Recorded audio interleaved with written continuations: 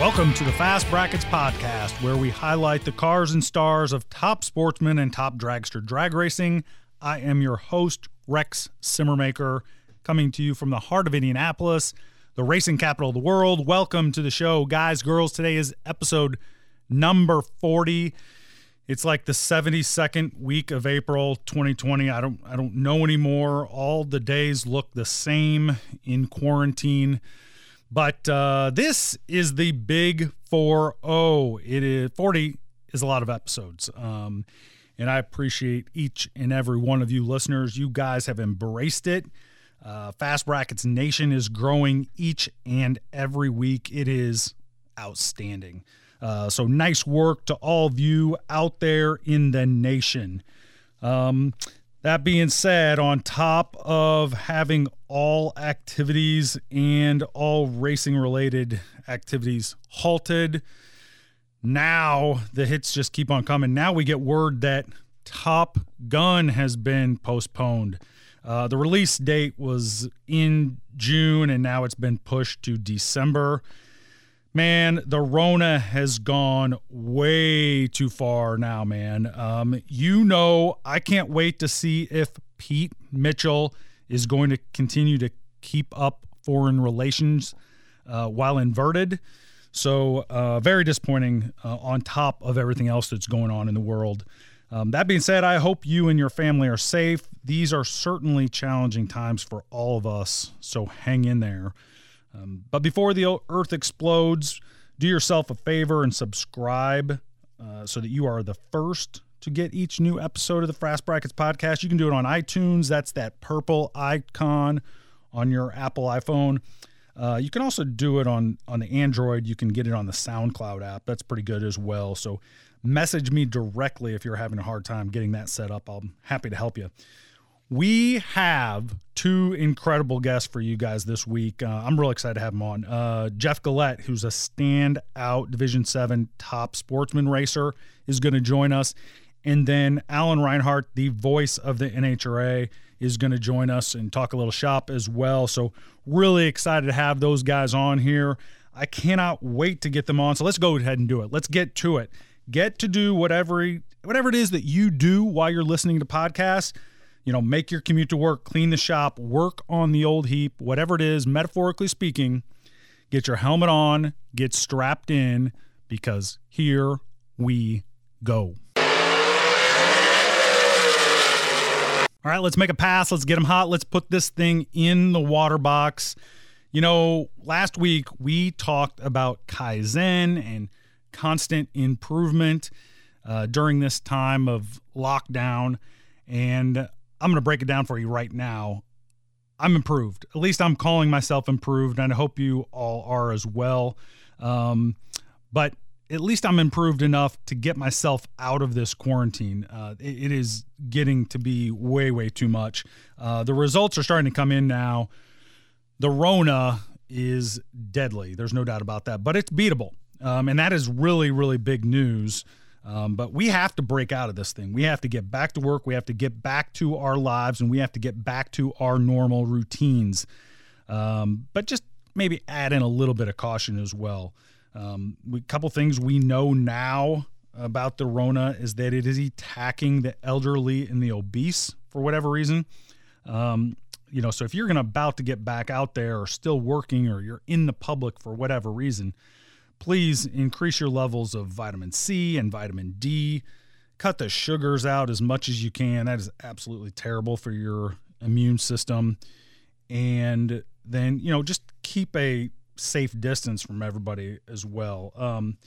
We also know that this isn't going away anytime soon. It's the new reality, but I'm nervous. I'm nervous a little bit for our manufacturers. Too much downtime could be just play into this thing quite a bit. We know that racing takes a lot of money to work. We all know the joke that these cars run on dollars and not fuel. But I have gone on record to say that I think drag racing could potentially be a winner at the end of this, simply because it is outdoors. There's plenty of room at the racetrack to social distance, etc. except at the water box of some outlaw events, I would say. But I made this comment to a friend the other day, and I think I'd like your thoughts on it as well. The RONA is to the flu as pit bulls are to dogs. And hear me out when I say this. First of all, pit bulls are very polarizing. Seemingly everybody has a very strong opinion about them. Either you love them and they're the greatest dogs on the planet, or they should just be put down for existing. I, for the most part, am non-committal on the subject, but I do know this because the research is very clear on those guys. Pit bulls attack at about the same rate as every other breed, meaning not much, historically speaking. But when they do attack, they have the tools to do the job they intend. And the results are not good for whatever it decides to attack. Pit bulls and beagles and chihuahuas all attack at the same rate.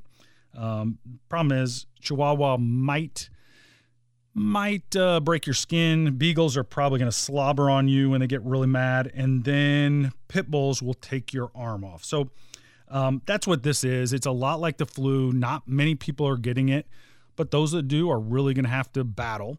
And so to me, that's kind of how I'm viewing all this stuff, and certainly doesn't mean that I'm not going to go about my everyday business, but I'm going to take a little extra precaution because I can't tell if that tail is wagging or not. But by now, I think almost all of us know someone who's been affected and understand the severity of it. And yet we've got to get back at it. We've got to get back to work. We've got to get our liberties back. We've got to get our souls back and get back out and doing this thing. So for all of us, racers, manufacturers, sponsors, etc., when we do get back, that racetrack is going to be a beautiful place, man. All right, let's put it in the beams. On with us now is a former Division 7 Comp Eliminator champion. He's a two-time Division 7 Top Sportsman champion. He's a three-time 790 Index Super Eliminator champion, and he's a four-time West Coast Top Sportsman champion. Welcome to the show, Jeff Gillette. Thank you, Rex, for having me. I figure you must be lacking for content to be calling me, but that's okay. No, not at all. I wanted to get you on because I think you've got a great story, and also just I wanted to hear your perspective a little bit. So you've had a tremendous career, but maybe take us back and tell us how this career started for you. Well, it's a painfully long story, but when I was young, my uncle dabbled with a Mustang, and he introduced me to a friend that had a Comp Eliminator car. And he kind of took us under his wing and said, hey, if you want to go racing, I'll take you with me, but it's no free ride. We worked. We worked weekends, we worked nights. But we were 14 years old, and we got to run around the country and go NHRA drag racing. And that's where I met one of my best friends in life, Barry, who's still my partner to this day in the car. We were just kids working on a comp car, tearing engines apart, going drag racing, and it was pretty spectacular. Yeah, that sounds like a really good time. Oh, I was 14 years old and traveling up and down the road and going to places I'd never been and, kind of learning a trade. And it was a great experience. I wouldn't trade it for anything. It was really good to us. So you really started on the comp side of things then. And is that the first class then that you raced in competitively? I started with a street car and I bracket raced, but the way I was raised, comp was real racing. That's all I ever wanted to do was race Comp Eliminator. Right. That was the coolest thing going. Yeah, that's right. Heads up for the most part with different indexes thrown in there, but it is good, right? It's first to the finish type stuff for the most part, and certainly different than bracket racing that way. But do you really, since that's what you want to do, that's really where you got your feet wet, right? Oh yeah, I spent every dime I had. I was way underfunded. I was just a mechanic working in a Chevrolet dealership. I didn't have the money to keep up, but we worked hard. We did our own engines. we'd race on Sunday and have the thing down to the block on Monday, and we were always trying to go faster and always trying to keep up with the big guys. Yeah. It sounds like a lot of work, but also like a lot of fun. I mean, really trying to get after it and learn and just try to make the car better each and every week. It was always fun to work on and go to the dyno and see improvements and, go to the track and run fast too. That was very rewarding. Right. Very expensive, but very rewarding. Sure. Yeah, sure. And then at some point you've made the transition very successfully, I'll say, to Top Sportsman. How'd you get involved more so in Top Sportsman and less in comp? Well, I had this hand-me-down Firebird I got from Ben Watson, and I was running E-altered automatic, and we put an engine together and ran pretty fast with it, and then lost a whole bunch of index at home. So we were going testing. Dennis Sarmento and John Campoy had this class, mainly running at Sacramento Raceway, but it was Top Sportsman, and they kept leaning on me to come run with them. So I said, well, I'll go to Sacramento, I'll go testing and work on my Top Sportsman car. So the first race I go to, I'd never even been down the track, and I go to Sacramento, and I go to the semis. Second race we go to, we get runner-up. The third race we go to, we win. And I came home one day, and my wife looked at me, and she goes, "You're an idiot." She goes, "You go to all these comp races and get your butt kicked, and you come home from Top Sportsman races, and you tell me how much fun you're having. Why don't you quit screwing around and go run Top Sportsman?" I'm like, I don't know. I never really thought about it. I guess it's a good idea. And we all sat down and talked and said, let's give this a whirl. We were doing it with a small block. We had a 331-inch small block, spinning the thing 10,500, and it ran like 770s, but we were racing Top Sportsman with it. So we said, if we're going to do this, we're going to build a big engine. So Sure. We put a big block in the car. There you go. Yeah, so your wife was the voice of reason then. She has been all my life. She's kept me out of a lot of trouble. She protects me from me. So that's good stuff. So you started with that Firebird at the small block. Why don't you tell us a little bit about your car right now? What do you drive today? So the car I have is a 06 GTO Haas car. The guys that helped me out of Watson Racing, they ran Pro Stock, and this was a car that was basically outdated, sitting in their shop. And they're really, really good to us. I mean, we run all Pro Stock hand-me-down stuff. We have manifolds, carburetors, cylinder heads, camshafts, everything right out of the Pro Stock car. And the stuff that, they look at, it's down just a little bit or not quite good, is really, really good for what we do. So I sit in the background waving my hand going, me, I need those, I need those. And they help us a lot. They supply us with all our pieces and do all our machine work for us. And I couldn't do what I do at the level we do without their help. That's fantastic. And I think, at least, part of the attraction to a lot of Top Sportsmen guys come from the Pro Stock world, just because, if you're a door car guy, you're a door car guy. And you got to love Pro Stock. Yeah. I mean, it's fantastic. And so are you pulling gears in that thing, or did you put an automatic in it? Nah, I'm a sissy. I got a power glide in it. All right. Well, that's nothing. There are a few guys pulling, and I didn't know if that if that was another thing you pulled out of their Pro Stock shop was a 5-speed. But we'll. Well, it was up to them; they'd be in there for sure. Right. Well, you've been doing that. Made life just a little bit easier for yourself that way. But when you're not racing, tell us a little bit about what you're doing on day-to-day for yourself there, Jeff. Well, my partner Ed Shuck and I have a couple transmission shops. Ed Shuck has a Top Dragster and ran comp for years and years. So, I mean, we, like the rest of the world, we work 10, 11, 12 hours a day trying to make enough money to go racing. So we have 2 locations, and then we have a small wholesale business where we sell remanufactured transmissions. So we stay pretty busy. Gotcha. And where exactly are you located then, Jeff? You're in Northern California, correct? Yeah, our shop's about an hour from Sonoma Raceway. Okay. Kind of across the bay from San Francisco. Gotcha. So then for this year, did you have big plans, or I guess maybe we've all been kind of knocked off our heels a little bit, but what were your plans for 2020 in terms of your racing schedule? Honestly, even before all this happened, it just destroyed our business. We were up in the air.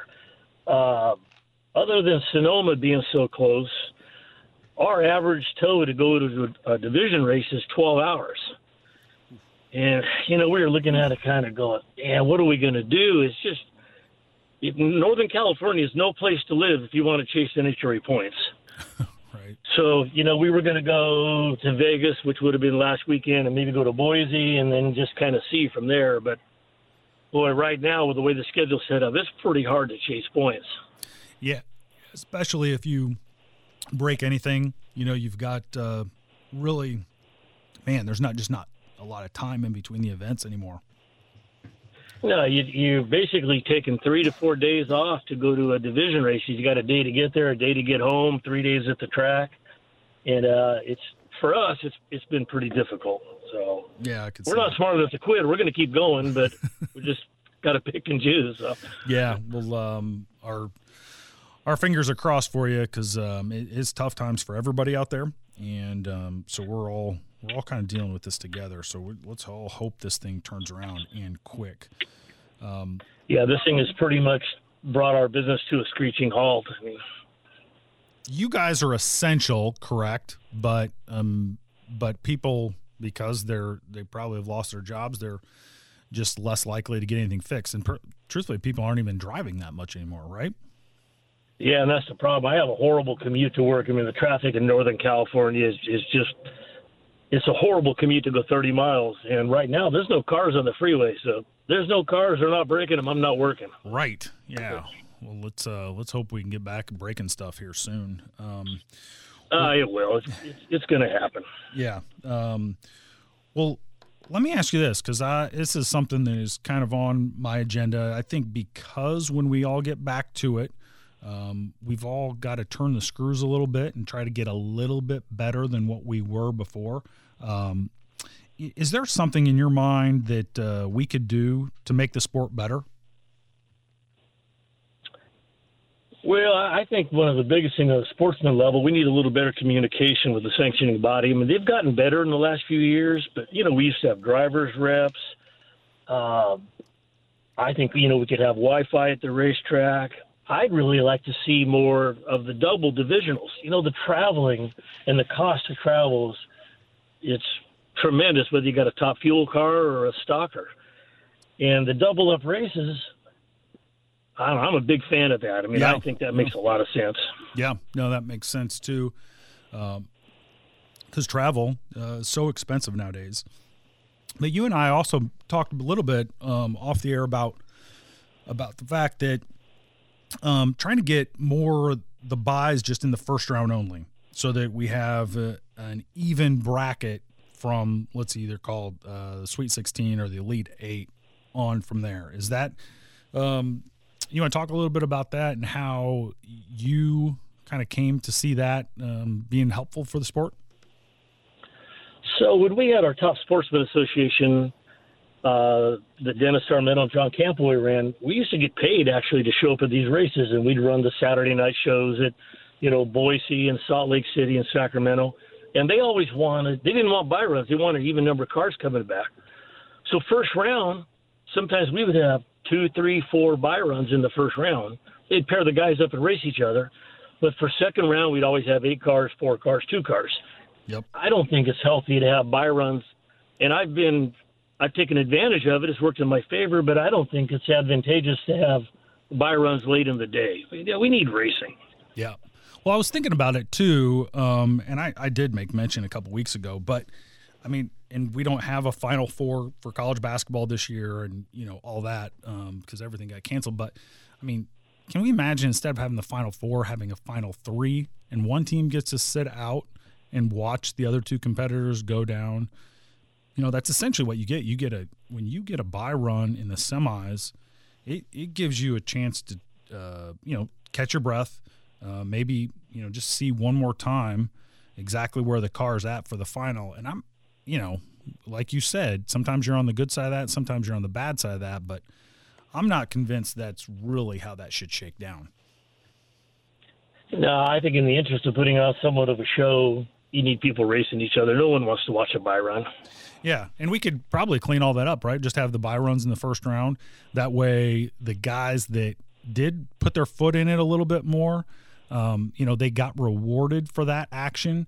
And then after that, now it's now it's time to go. Now you got to beat somebody. But if you really do, if you're going to qualify up front, in my opinion, I think you should get the bye rounds early. And then when we get the fans in the stands where they're watching later events, now we've got even pairings, and everybody's on the even field. And I'm a big fan. I like going fast. I'd probably win more races if I didn't tinker as much as I did, or we tinker, because Barry and Darren and I, we all like to tinker with the car and learn. But the fast guys, in my opinion, should be rewarded. It's supposed to be a fast show. We don't want to kick anybody to the curb, but it's called Top Sportsman and called Top Dragster. Yep. And to do that, to accomplish it, it's as simple as restructuring the ladder. Yeah. And I've done it. It's not hard to do. And put on a show. Right. Yeah, and I think, and again, not saying that any sanctioning body is doing it wrong per se, but just more in the effort of just tweaking to make it the best possible show it can be.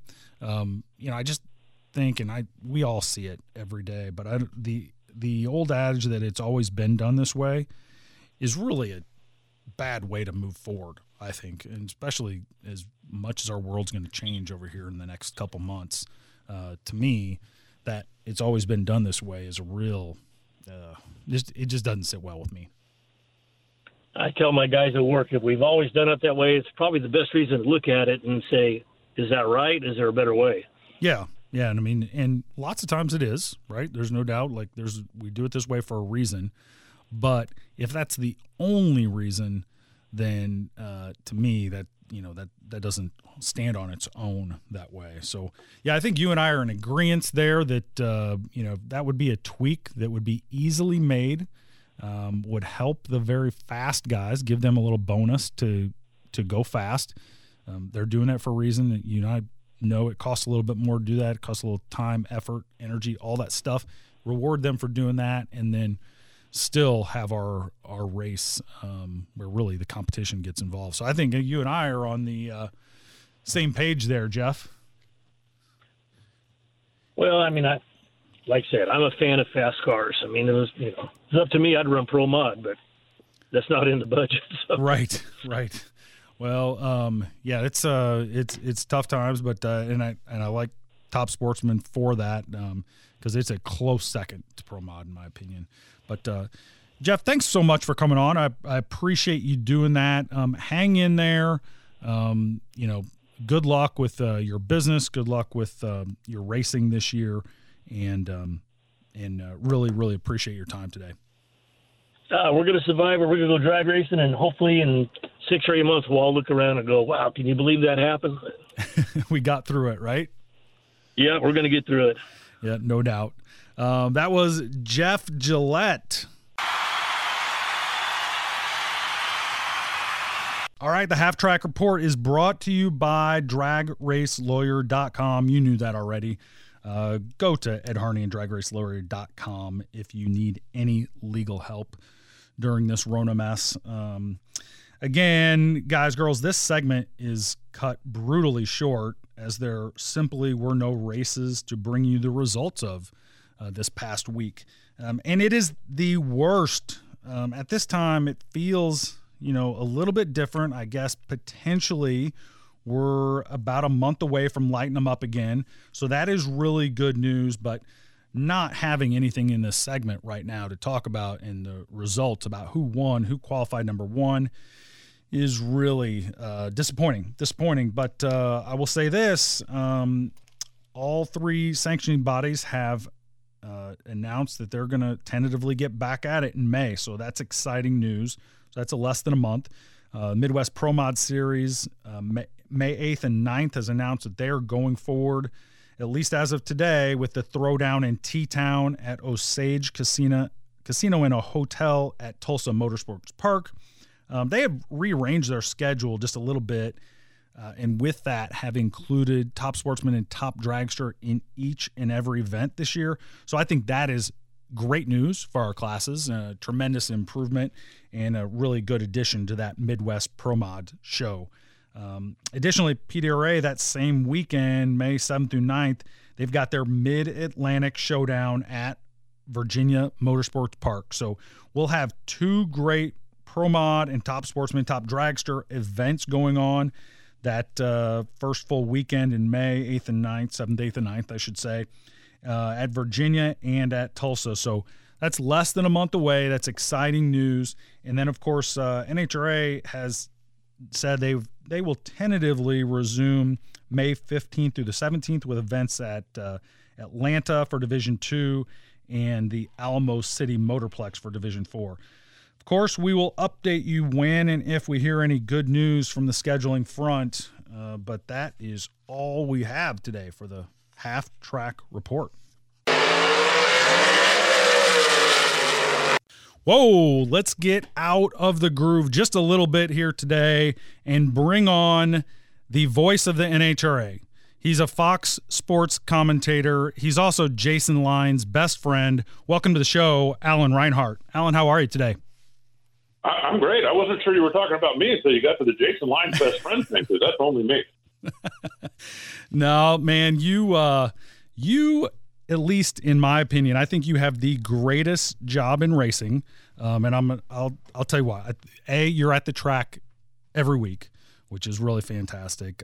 B, you never break apart or end up upside down. And then you always end up in the winner's circle. Like, it's a pretty good gig. Yeah, I'm not complaining. If you follow me on Twitter, which is the only social media I do, I hashtag everything with love this life. Yes. And I absolutely do. Everything you said is true for the most part. I'm kind of a hot rodder at heart, so I do occasionally break apart. The race car that I drive on a regular basis got crashed earlier this year, so I wasn't driving it, but I no longer have a race car, but I understand the pain of going through all that. And I absolutely treasure my job and the contacts and the people that I've met in the last 25 or 30 years. It's been an amazing ride, and I hope it's a long way from over. Yeah, no doubt. And you are a great follow on Twitter for our listeners. If you're not following Alan on Twitter, you got to do that. But why don't you take us back a little bit and help us understand exactly how you got into announcing? Because, I mean, you're a hot rodder. How'd you make the transition? It was really all just an accident, really. I started racing at the old Tucson Dragway, which is a racetrack that closed in January of 1985. When I was a kid living in southern Arizona, where I still live, we all had dirt bikes. If you were 12, 13, 14 years old and you didn't have a dirt bike, you simply didn't have any friends. There was a motocross track that just happened to be right next to the drag strip.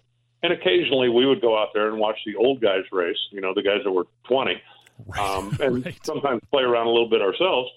But one night we were out at the motocross track and they had funny cars running at the drag strip, and they literally were right next door. So we could kind of hear these things and sort of see them if you climbed up on the top of the grandstands. And a couple of friends of mine and I hopped the fence and walked across the desert and walked over and saw funny cars for the first time. And at that point, it's like, I got to get more of this.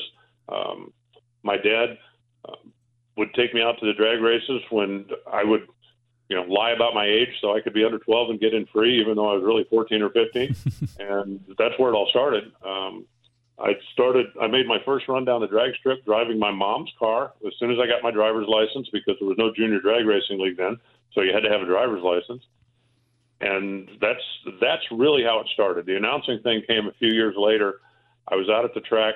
They used to run a Friday night high school program and then a Saturday night bracket program. And I was 17 years old, maybe, or 18 years old. And some friends of mine were going out on Friday to test. I rarely went to the Friday deal because, Saturday you could win money. If you won your bracket, you'd win $125, and that was all the money in the world. Right. But Gerald Johns, who was an old pro stock racer, did the announcing at the track, and it was very primitive. The entire tower probably wasn't 10 feet square. We had Krondek clocks, which were state of the art at the time, but there was no scoreboards. There was none of that fancy stuff. And Gerald did the announcing, and his idea of announcing was left lane Chevy, right lane Mopar, and then he'd give the times, left lane Ford, right lane Chevy, and then he'd give the times. And that was all he ever said. Well, he invited anybody, and it was a real casual atmosphere on Friday night out there. You got a picture, there probably aren't 50 race cars, and there are probably not 150 people on the grounds. And Gerald made the announcement that, hey, if anybody wants to come up and see our new Krondek clocks and the stuff that he was pretty proud of. So I did. I walked up there, and we're sitting there talking. I knew everybody because either they were bracket racers from Saturday or they were the guys that I went cruising with on, our main drag here was a road called Speedway. And so I'm talking to him about, hey, this guy's got a new camshaft, and, this guy's mom thinks he's at the library, and this. And he literally said, hey, if you know so much about these guys, you should announce. And I said, I'll pass on that. And he said, just cover for me for a minute while I hit the head. I'll be right back. Handed me the microphone, left the room, and never came back. And that's the first time I ever announced. Well, if you find your calling, no matter how it happens, that's a good thing. I agree. And, I literally was just up there making fun of my friends. There wasn't 150 people on the property, and probably weren't 20 of them paying attention to what the announcer was saying. They were just all out there doing their thing. But that's how it started. Gerald came back up at the end of the evening, and he said, look, I need somebody to announce that I can count on. If you want to quit racing and announce, I'll pay you. And I said, no chance. But for the rest of the next couple of years, if I would get beat early, then I would go up and announce the rest of the day. And then Tucson Dragway closed. Firebird had opened just very recently, like within a year of Tucson Dragway closing, just by coincidence. That put me out of business. The only car I owned was a 1970 Plymouth Roadrunner, had a 440 in it with a 5,000 stall converter and 488 gears. I drove the thing back and forth to work every day, drove it to the drag strip on the weekends and raced it. But there was no way that thing was going to go down the highway 120 miles to get to Phoenix. So I was out of business. I didn't have a truck, didn't have a trailer. Right. Went to Firebird one time with some friends, and I literally just jumped in the back of a pickup truck because they were going racing and I wasn't doing anything. And that day, the announcer at Firebird didn't show up for whatever reason. And somebody said, well, the guy that announces at Tucson's here. And they said, well, send him up. I need somebody. That started my relationship with Firebird, what's now Wild Horse Pass Raceway. Yep. At the end of the day, Joe Thaden, the track manager, came over to me and he said, look, I need somebody I can count on. I think you do a decent job. If you want the job, it's yours. And I said, okay, but, and then that ended up, it's a really, really, really long story, but within a couple of weeks, I owned a 1974 Pinto station wagon. And that way I could drive back and forth to Phoenix, and I became the announcer at Firebird, and then just met some people, made some contacts, and had some really good fortune over the years. That's fantastic. And now, of course, you travel the entire country and, see everybody go down the track, and you probably still make fun of your friends that way. I do. I just have a bigger pool of friends to make fun of right now. And again, it's just, I've always been kind of the class clown. I will never forget this, and I wish he was still alive because I'd like to go back and thank him. When I was in middle school, I had an English teacher named Mr. Woodruff, who was one of the best teachers I ever had because he understood that, okay, this is how I'm going to connect with Rex and teach him this, but this is how I'm going to connect with Alan and teach him this, and not everybody's the same. And Right. He said more than once, because my job at that point was to sit in the back of the room, lean back in my chair, and be generally obnoxious. That's what I did, and I was good at it. And I could picture him at the blackboard turning around, glaring at me. Mr. Reinhart, you need to pay attention to what we're talking about up here unless you think you're going to flap your gums for a living your whole life. And I would love to go back and thank him because I really think he was being more inspirational than anything else at that point because that was just his way. It's like, look, find something good to do with this instead of just being an obnoxious jerk teenager, which I was. Right. Yeah. It'd be how prophetic he was, right? Back in the day. Absolutely. Yeah. And I don't know that I understood it at the time, but as life went on, it's like, I really think he was kind of telling me, find a positive for what you're doing instead of just being an obnoxious jerk. And I think I did. Yeah. You've done it at a very high level too, Alan. And now, like I said, you're on the road all the time, but that seems glamorous. I think it at first, but what I realize is travel is a young man's game, and there are some real issues I think sometimes with jet setting around the country. How do you feel about that? I love it. I'm going stir crazy being at home all this time. You have to learn to just kind of roll with it. You know, that things aren't going to always go your way. And it's not the person's fault behind the counter that your flight got delayed or your hotel reservation is messed up or whatever's going on. And I learned a long, long time ago that you get a whole lot better results if you walk up to the counter and say, "Oh, please, can you help me?" than if you walk up to the counter and go, "You better fix this." Right. And it's just, you know, some of this stuff, I've been very fortunate because I've been able to see a lot of things and do a lot of things that I would have never done if I had to pay for all this stuff. You know, I personally have set foot in all 50 states, which I think is kind of cool. Yep. I would have never done that as a tractor mechanic, which is my trade. And you understand that, you know, there's things that go with that. You miss out on some family time. You miss out on some special occasions. You know, when my friends call me and go, "Hey, it's going to be the biggest part of the year. We're all going to the lake." And I go, "Great. I'm going to be in Topeka, Kansas." So you miss out on some of that stuff, but I love being on the road. The racing community is my family. I mean, literally, they are my family. And you get used to the fact that, okay, I'm in a restaurant in Cleveland, and hey, look, that's the same guy I saw in a restaurant in Houston. And you just kind of learn to, you know, it's like any other family dynamic. You don't necessarily see everybody every week, but you're going to run across people every so often, and, you know, you kind of catch up, just like if you hadn't seen a cousin or hadn't seen an uncle in a couple of months, and, you know, you take a few minutes and catch up, even though you're traveling in the same circles. You know, there's just so many people out there, you don't necessarily interact every week, and you just kind of get used to that. But I love it. I'm not in any way, shape, or form tired of the road. I have over 1 million miles on account right now with American Airlines. I wish there was some place you could go, because I just get on a plane and take off for a month. But, right. You know, there's no escaping this right now. No, there truly isn't. And our guys, girls in the top dragster and top sportsman categories don't travel, you know, quite nationally. I mean, there are certainly folks who do, but not quite as nationally. But you do get to know those guys and girls quite a bit as well. Oh, definitely. There's, you know, so many of the racers that are running in the two categories came from somewhere else, whether it was Super Gas and Super Comp or whether it was Competition Eliminator or something. So, you know, a very big number of them I've had some kind of interaction with at some point over the years. And obviously on the travel side, most of them have the advantage of taking their house with them. You know, if you're in a bus or if you're in a coach or if you're in a toter home, you at least get to take your mobile home with you instead of having to, you know, every week check in and out of a hotel. So I think there's definitely some advantage to that for your guys. Yeah, I would agree with that, especially in today's environment where we got to create a little social distance, right? We'll just move the whole house. How about that? Exactly. Not to mention the fact that if you've got all of your stuff that's in your toter or in your coach, it's always going to be there.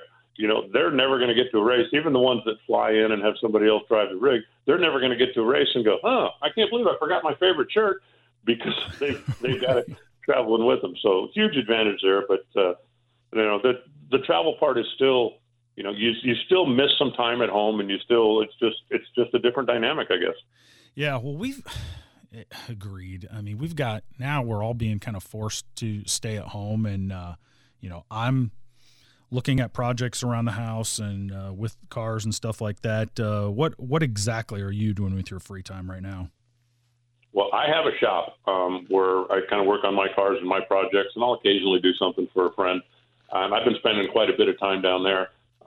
I'm single and live alone, so when I'm home, I'm completely social distance, and I'm also the only one that works in my shop. And living in Arizona, we're not under stay-at-home orders, although, you know, the malls are closed and the restaurants are closed and all that kind of stuff, so there's not a lot to do out and about.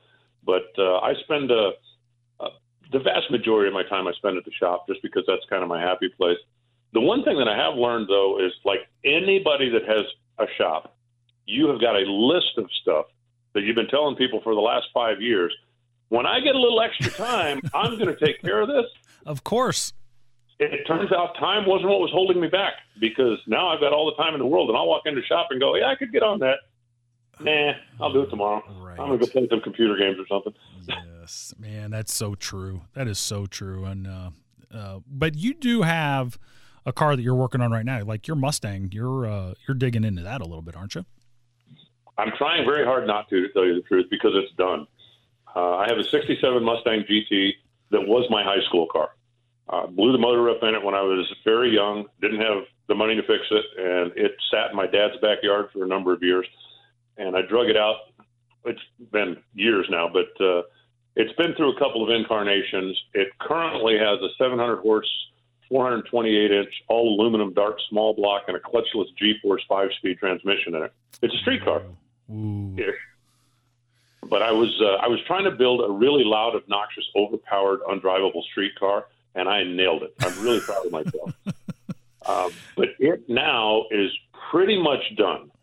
And I don't want to take it back apart, because I like the fact that it's in a position right now I can literally go turn the key and drive it if I want to. The dilemma that I'm dealing with right now, and again, for anybody that follows me on social media, my race car got crashed in January. It was a Fox body Mustang, belonged to a good friend of mine who is a top dragster, top sportsman guy down in this part of the country by the name of Chuck Hawk. Mm-hmm. And this was kind of the community car. You know, if somebody needed it, they drove it. If, you know, whatever. It was kind of a spare car that I drove a number of times over the years. Well, it's a low 9-second bracket car that had a 428-inch Dart small block set up to run on alcohol that made a little over 900 horsepower. Well, the car got crashed and it's junk. I mean, we brought the thing to my shop. I took the motor, trans, rear end, all the stuff out of it, and we threw it away, literally. The scrap guy came and hauled it off. Oh, wow. So now there's a 900-horse, 428-inch small block sitting on the floor of my shop, and my car has the same physical size motor.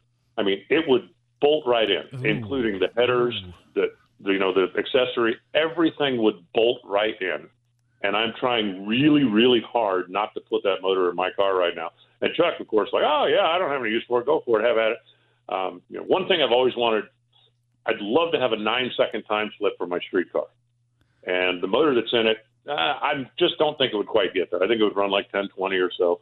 But, those last couple of tenths are tough. Everybody knows that. Sure. But now that I've got an engine that's got 200 more horsepower sitting on the shop floor, I'm really having to fight myself not to do it, because I just don't want to take the car apart again. Right. No, I'm with you. That is the classic angel and devil sitting on the shoulder, is it not? Yeah, that's exactly what it is. And literally 2 weeks ago, Chuck came by the shop, picked up a bunch of the stuff off the wrecked car, the ignition box and all of that stuff.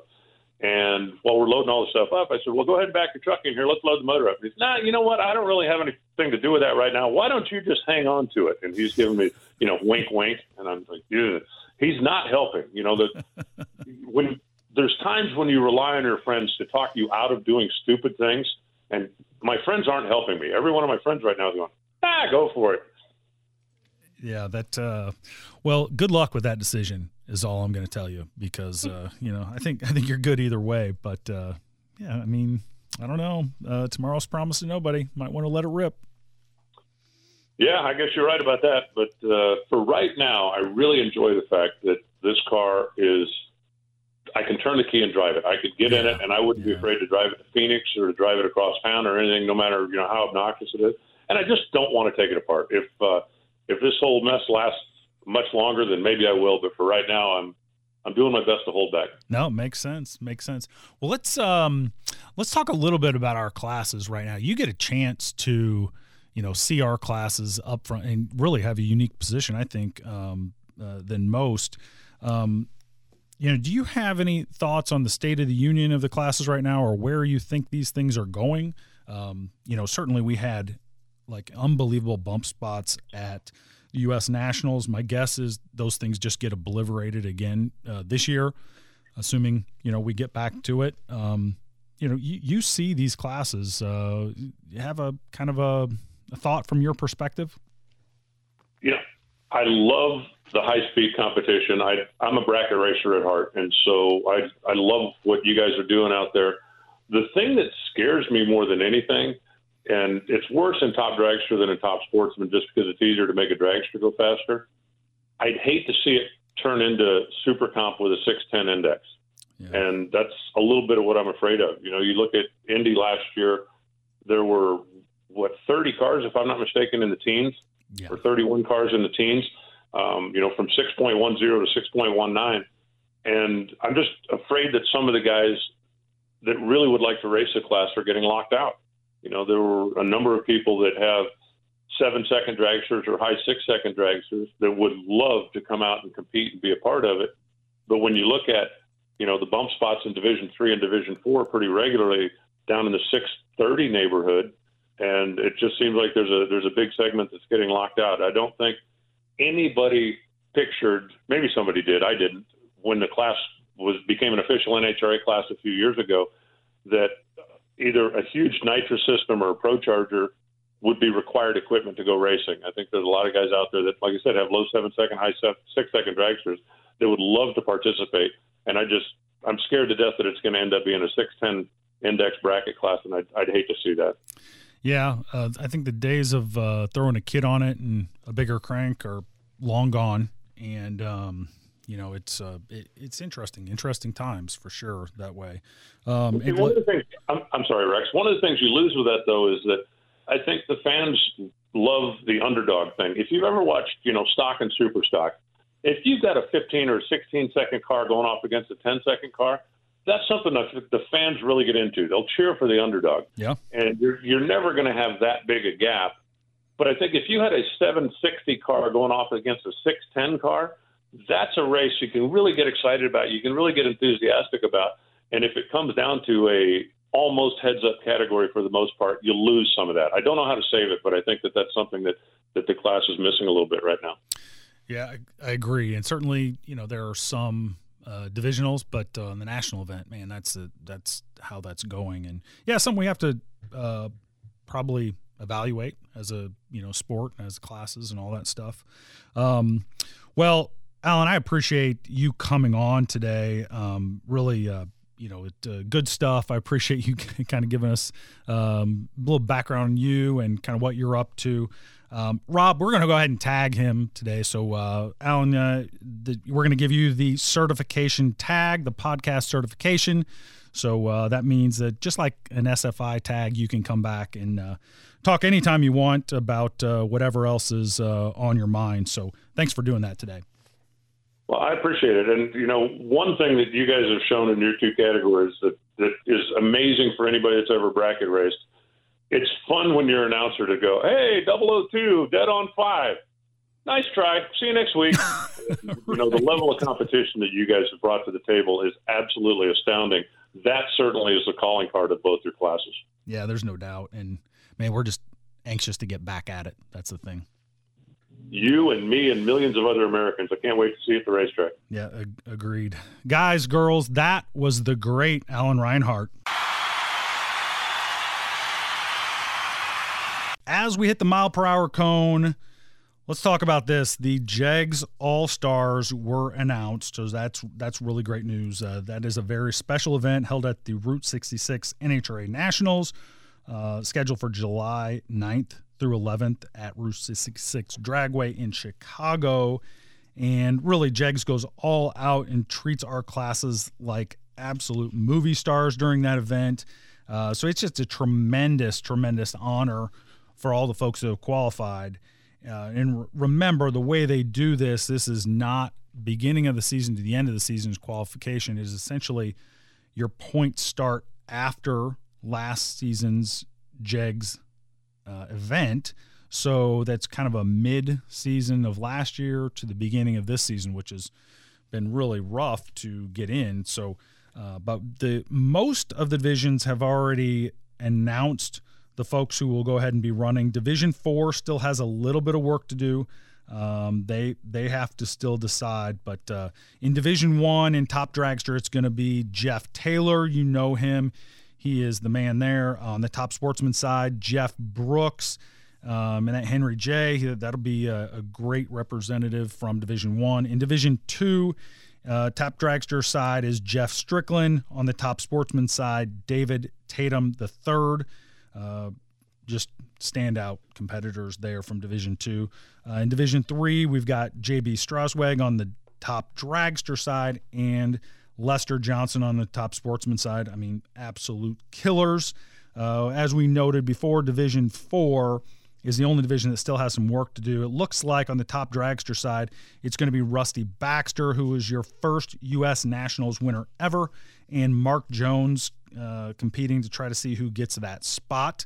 Also, and then on the top sportsman side, our guy Darian Bosch and Cole Prejean, those two dudes are battling it out to see who gets to go. And that Darian wants to go back. He talked and came on the show and talked about what great event that was. So good luck to all for those folks trying to figure it out and be the Division 4 representative. Division 5, your top dragster rep is Victoria Johnson. Your top sportsman rep was Alan Firestone. You heard him on the show. He was just great a couple weeks ago. Division 6, top dragster is Mike Shannon, and top sportsman is Joe Maloff. And then Division 7, your top dragster representative is Cody Weber.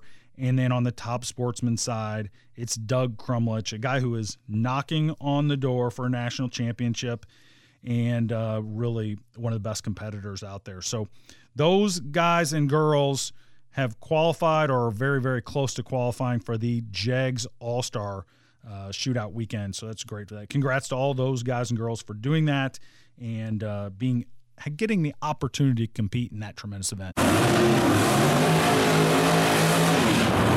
All right, let's bring this thing back in. Let's take a peek over in the other lane and take the stripe. Guys, girls, that is today's show. That is episode number 40. So let's pull the chutes on it.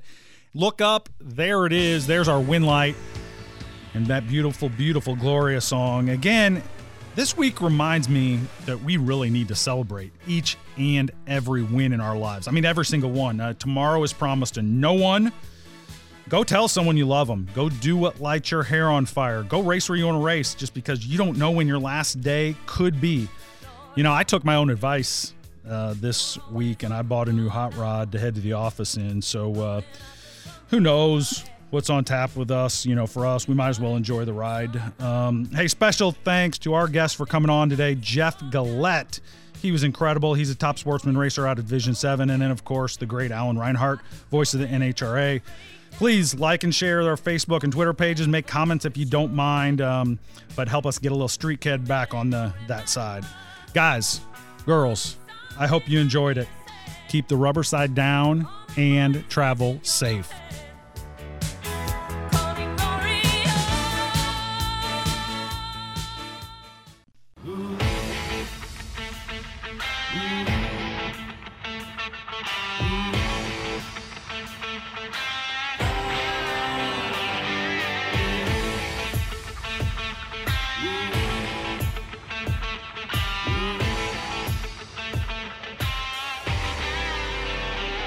Did I hear you right? You bought a car? Man, yeah, I couldn't help myself. Got a wild hair and bought a new Camaro SS. You get like pandemic pricing with that, or? It was interesting negotiation, but they gave me what I wanted, big boy. And so now it's just keep it between the lines. What kind of gas mileage you get with one of those? Oh, the V8s are pretty good. It's not much when you're at red line, but just cross country on the highway, it's not bad.